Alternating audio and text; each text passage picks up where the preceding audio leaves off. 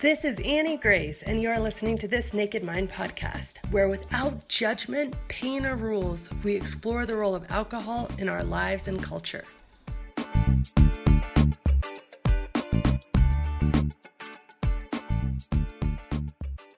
Hi, this is Annie Grace, and welcome to This Naked Mind podcast. Today, I have Erica with me, and she's going to tell her story. Erica, welcome. So glad to have you here. Thanks. I'm excited about being here. That's awesome. So why don't you walk me all the way sort of back to the beginning for you, like maybe your first drink or the early days and kind of where it all started?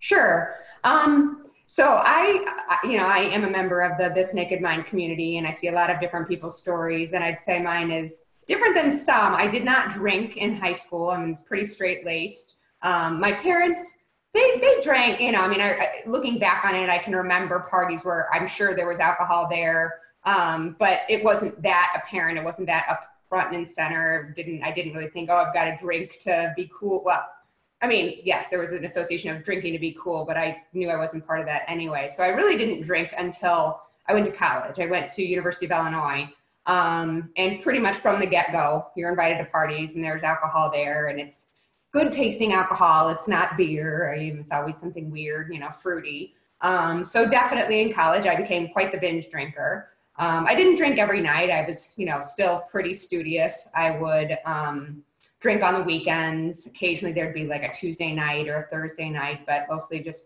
drinking on the weekends, but excessively. Puking usually. I had a reputation for throwing up. I would drink to excess and I would throw up. And I'd say after I graduated from college, that continued quite a bit. I worked in Peoria at Caterpillar, and Peoria, I feel like it's kind of a drinking town.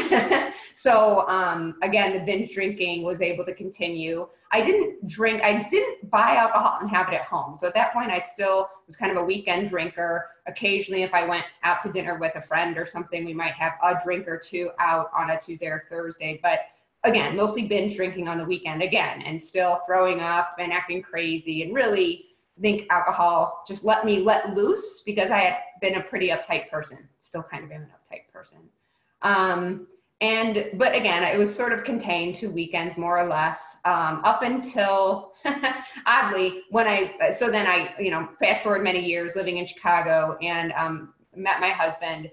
I met him when I was still in Peoria, but he was a beer drinker. And, this is also the kind of point in time when it became very cool to like craft beers and to go to craft breweries. So that became kind of a thing. I started drinking craft beer, and we would go to microbreweries. And when we lived in Chicago, there was always someplace we could go. So it gradually started becoming more and more of a daily sort of a thing. And maybe not every day, but it definitely was not contained to the weekend anymore. And it continued that way until...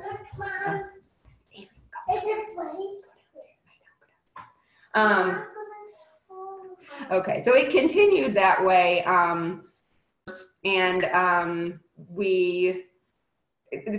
enough, I felt like I lived in a suburb where there are a lot of stay-at-home mothers. I am not a stay-at-home mother. Okay, so coming back to living out in the suburbs and being in a community where there are a lot of stay-at-home mothers, and it really became easy to see drinking as a way of handling all of or avoiding your responsibilities, I think. It just was sort of a slippery slope where I started drinking much more frequently. It was very, very rare if I had, wine that I would have a glass or even two. Usually it would be 3, sometimes a bottle. So that sort of became much more of a pattern for the past couple of years. And then we would have parties. It also became sort of a way in which I would determine who I would be friendly with. If somebody wasn't a drinker, I would sort of write them off as oh, they're probably not much fun. They're not my kind of person. And I looked for any social opportunities where drinking was involved. If there was I remember going out to dinner one time with my family, and my parents suggested a restaurant, and they mentioned that it didn't have alcohol. And I was like, well, of course we can't go there. And my parents were like, oh, of course. And I don't really think it mattered to them. I'm sure they went to this restaurant plenty of times, but I was like, you can't be serious. We have to drink. We of course have to drink. And so then the point at which it just became overwhelming, and it was, again, sort of a slower realization for me. I had, my friend reminded me of this past St. Patrick's Day. We had gone out, and it was sort of a planned thing. She was a huge drinker too. She and I both drank a lot together. In fact, we drank a lot together back when I lived in Peoria and kind of all throughout our 20s and 30s. We were both big drinkers. So we had determined we were going to go out for St. Patrick's Day, my friend and I. And it was definitely going to be a big drinking day. But I also was figuring that we would go out. And at this point, I sort of knew that I was like, okay, I really can't just keep drinking. It's not healthy. It's not good for me. I knew this.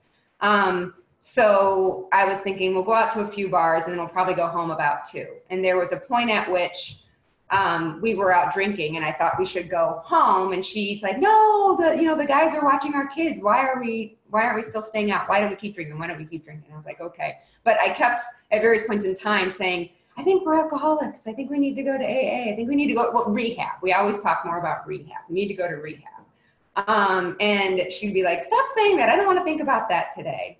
And it's not the first time I had brought it up because when people come to our house, a lot of times I make sure we're fully stocked with alcohol. And I really do encourage people to drink.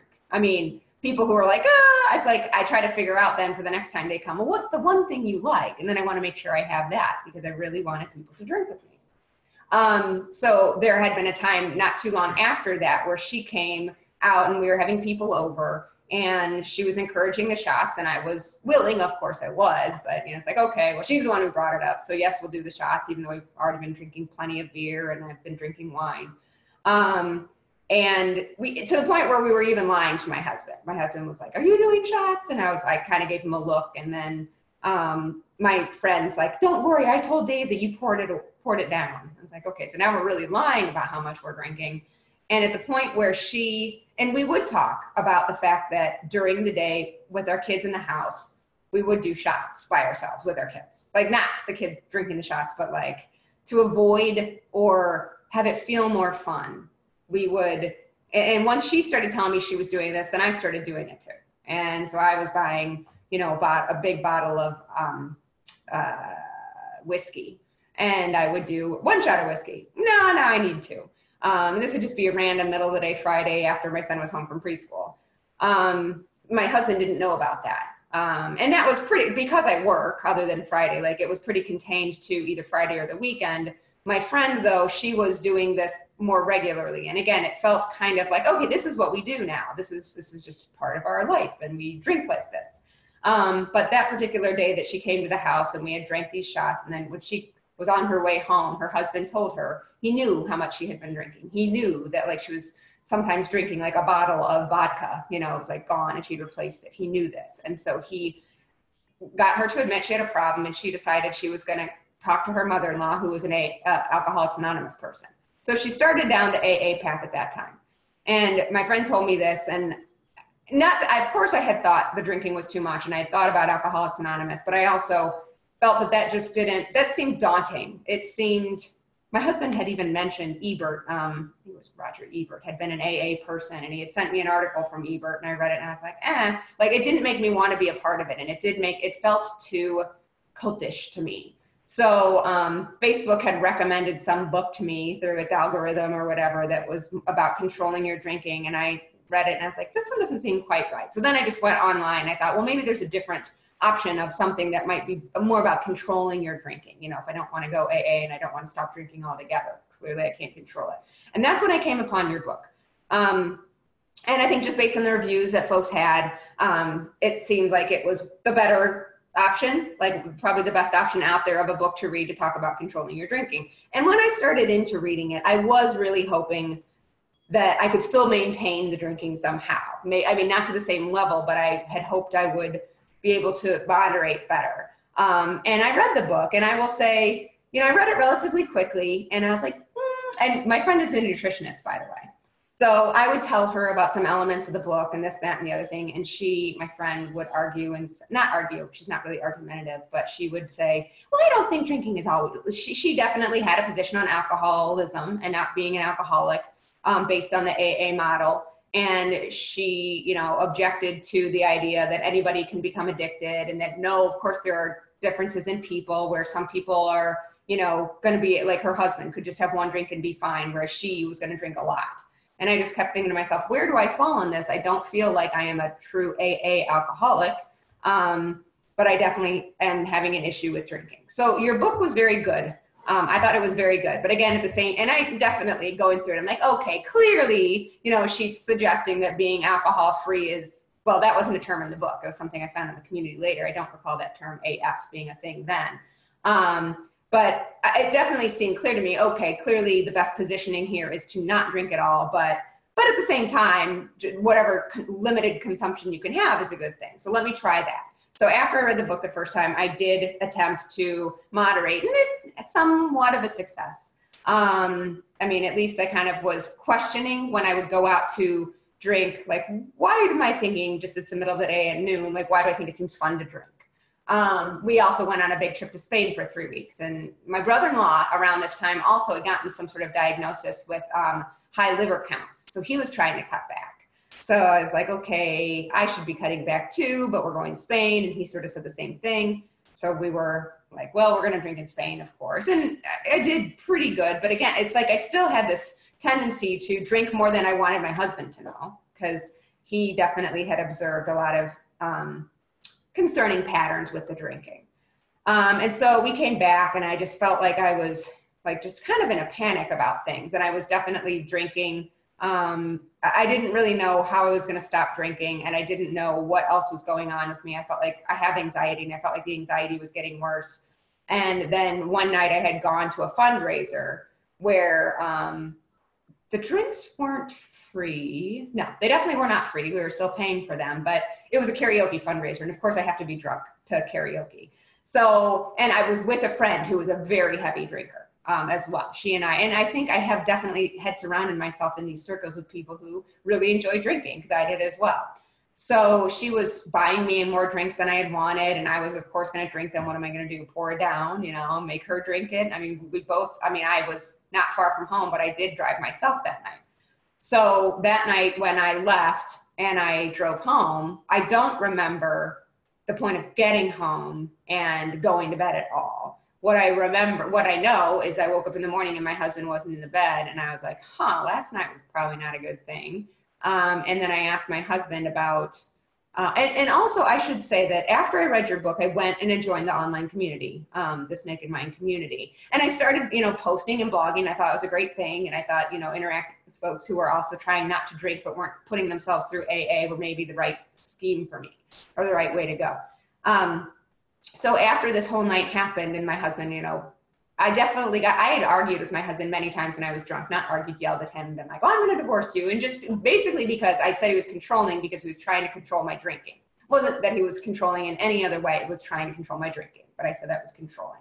So I would be like, I'm going to leave you, and say things like that. And I didn't mean that, but I would do it. And then this time it was like, okay, I realized when I woke up, he's not saying, and I asked him, and he's like, well, I wasn't going to argue with you in your condition. And it wasn't, you know, something, but I'm sitting there thinking, this is the most realistic point at which this could lead to divorce. It's not when I get mad and say he's controlling because he doesn't want me drinking anymore. It's the fact that I drove and came home and blacked out, left the car running, which I've done sober, because it's one of those push button things and sometimes you can't hear. So like, I tried to tell that to him, but he's still like, come on.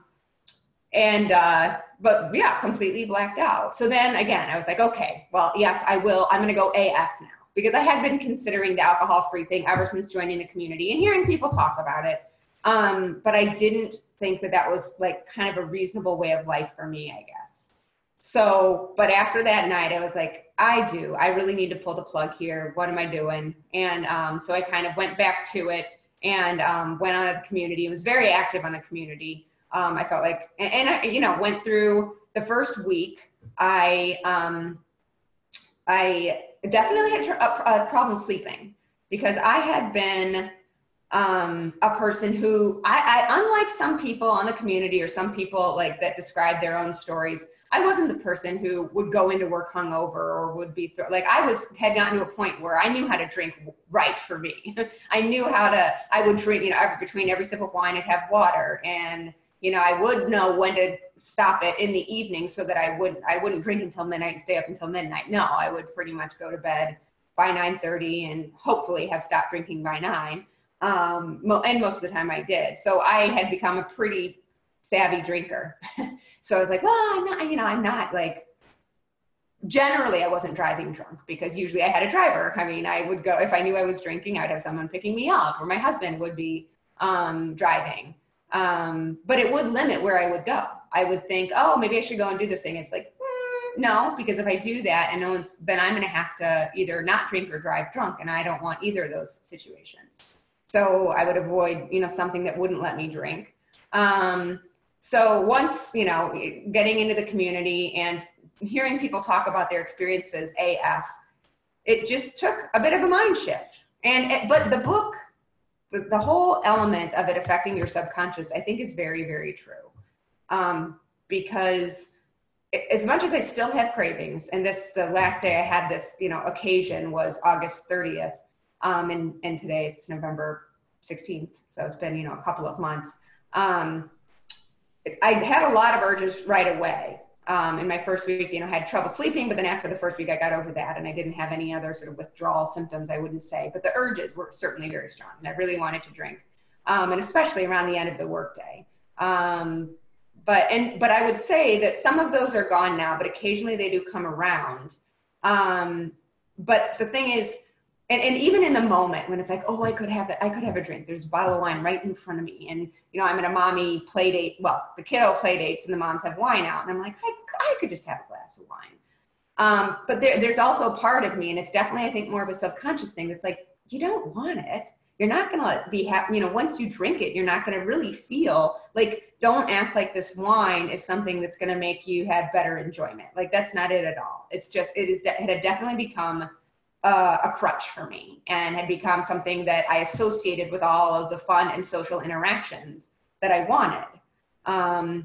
So I know that's a little bit of a, just kind of garbage out of the mouth of everything, a lot of things I was thinking about drinking, but yeah, it makes so much sense. And it's so good that now you can come into that kind of conscious space and say, okay, well, all the moms around, like it's really great to be able to sort of identify that trigger and that thought process and be like, okay, but is that real? Like, is that a real outcome? Or is this just something that, because I've done it for so long and been in this scenario for this many times, that this is very much a trigger. One of the cool things about triggers, I guess cool and not cool in the sense that they really diminish once you deny them one or two times. Like just getting through those first times. I don't know if you've noticed this in your experience, but if you go to the mommy play date and you don't give in to the trigger, then the next one, it's like so much easier. Yes. I noticed that with going out and especially with restaurants. So I had gotten to a point where almost every restaurant I've been to since we've lived in the suburbs here for 6 years, I was so used to drinking at every restaurant. Sometimes we would just go out because I wanted to drink out, not because like the food wasn't that good and I'd probably rather eat at home, but I wanted to have a drink out. So once I had stopped drinking, so going to the restaurant, it was like, okay, what am I going to drink? But once I'd been there one time and gotten something else, then it was like, okay, now I can picture and imagine the experience and imagine the enjoyment of the experience without the alcohol. I definitely had that happen. My sister's house was oddly a trigger for me. And again, it's because my brother-in-law liked to drink a lot too. My sister drinks very little, but it's kind of the scenario where I would be like, hey, I got this bottle of mulled wine because, she likes something more fruity. And so like my sister's house, going over there, it's like, oh, but how is that going to be fun if we're not drinking? I'd been over there once before and well, maybe 3 times. And once was a big party, but my friend, the same friend, the nutritionist who is in AA, we were there to support each other. So that was sort of easier to keep the desires, from drinking from happening. And I did actually observe some of the folks I would typically drink with seeming a little silly and like not really at their best. So it's very interesting when you're not drinking and starting to observe that and realize, okay, so yes, I definitely was having a good time when I was one of them, but from an outsider looking in, it looks sort of silly. But then when I've gone to my sister's house now a couple of times, the most recent time was like a week ago.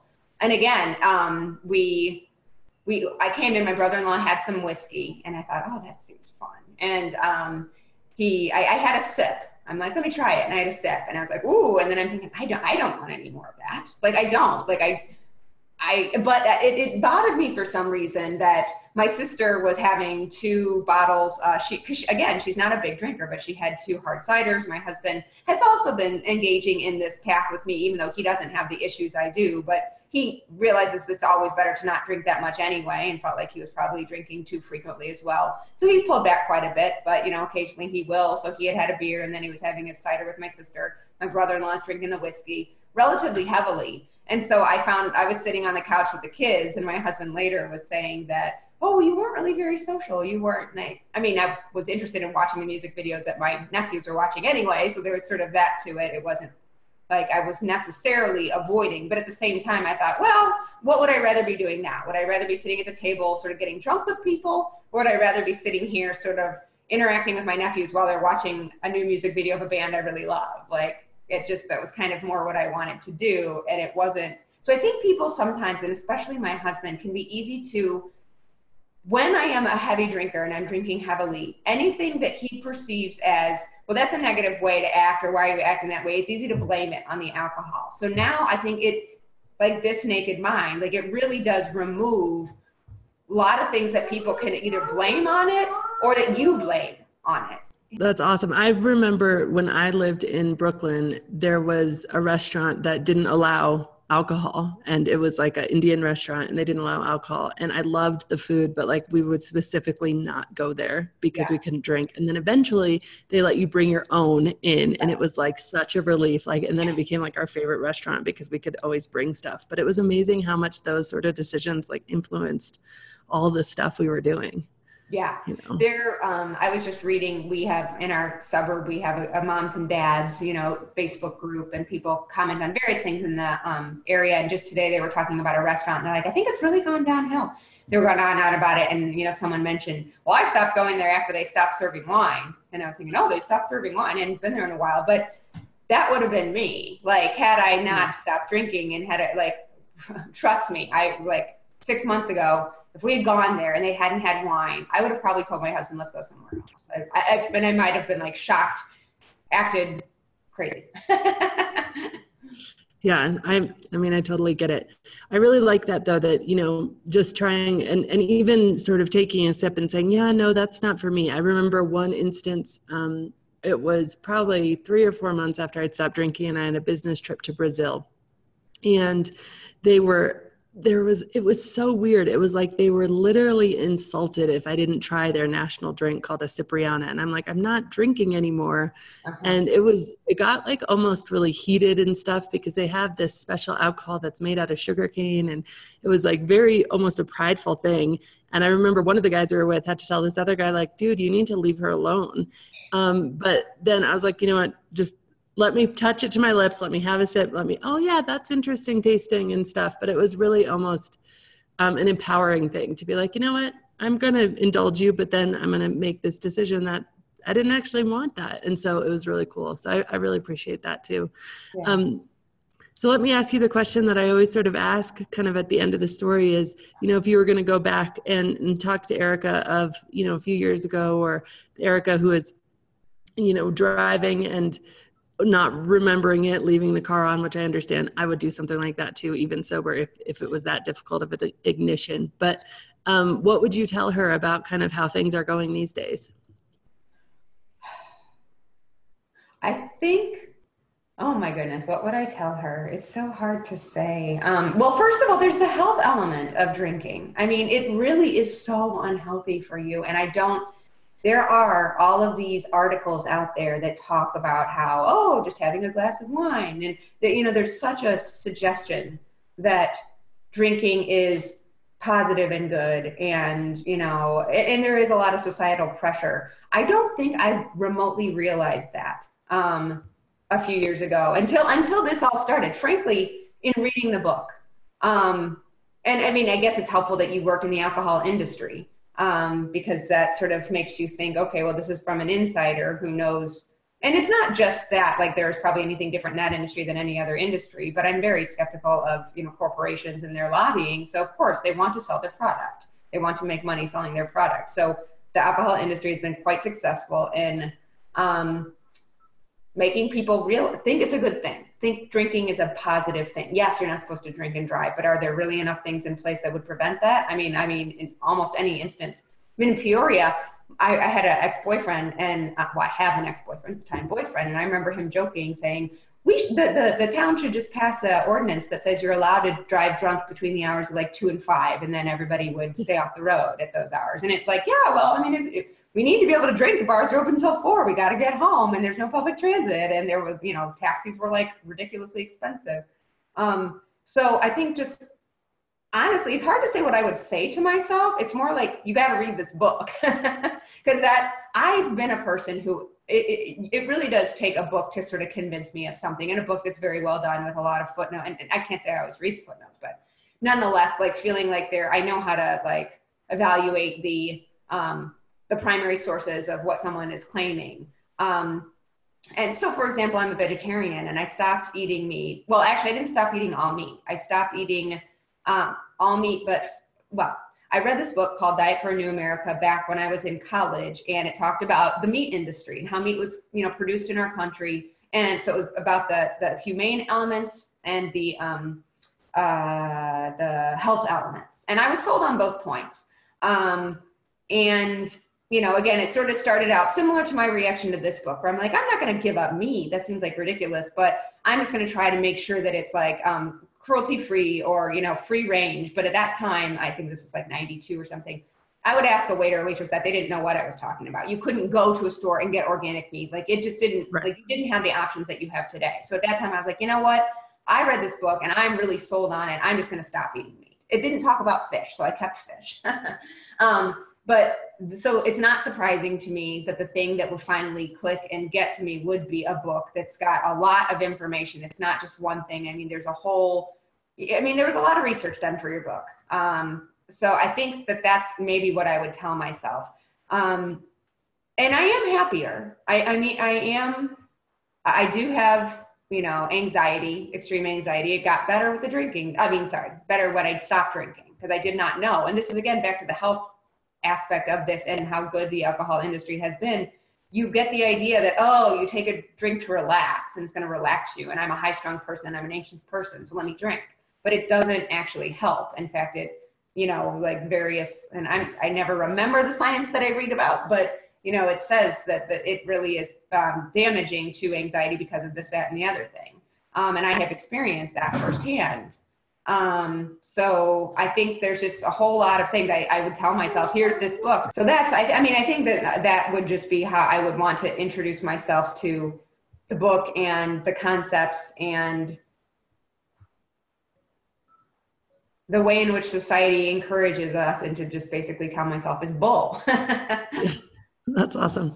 That's so cool. Well, yeah, this has been great. I mean, I really appreciate your story. I think it's the story of so many parents, especially with young kids. It was certainly my story. And I don't know, it's an interesting thing where we all are just kind of doing the best we can with the tools we have. And then we have our eyes open to the fact that there's different tools, or the tools that we thought we had might actually be like, yes. Giving us blisters. Right. And so, it's really cool that you've kind of taken and owned that information and taken it forward into your own life. So that's awesome. Yeah. So cool. Well, thank you so much for your time, Erica. It's been a real pleasure, and I really appreciate it. Yeah, so nice to meet you too. And yeah, enjoy the rest of your day. And thank you again for sharing your story. Thank you. Okay, bye. Bye. This has been Annie Grace with This Naked Mind podcast. Thank you so much for listening. You can learn more at thisnakedmind.com. And please remember to rate, review, and subscribe, as it really helps us spread the word.